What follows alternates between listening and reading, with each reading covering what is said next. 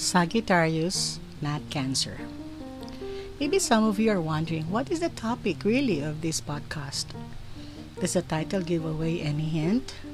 And who am I? Backgrounder. I have been working for the past 39 years in the food, beverage, and hotel industries. And when I say work, I mean work. My change of jobs was only a day of rest. I work a minimum of 14 hours a day.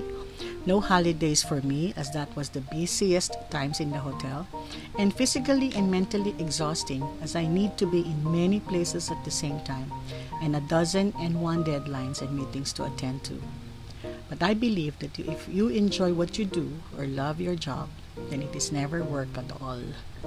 With this, I also do not or refuse to go to medical checkups, thinking that what I don't know won't hurt me, and I will die anyway one way or the other, so why bother?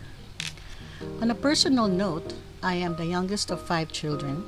My father was a corporate lawyer, and my mom retired at the age of 50 from government practice, as my dad felt she should just stay home and take care of her growing children. My mom was very religious, like saying 5 rosaries every day for each one of us, devotions to San Antonio in Sampaloc, our Mother of Perpetual Help in Baclaran, and Jesus Nazareno in Quiapo, to name a few.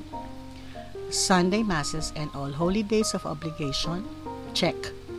All of us were sent to Catholic schools in our formative educational levels, although my school in college was in Diliman, Quezon City.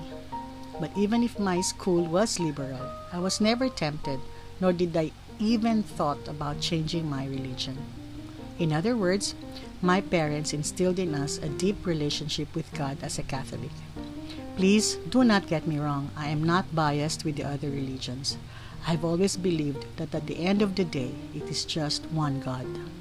So again, why am I doing this?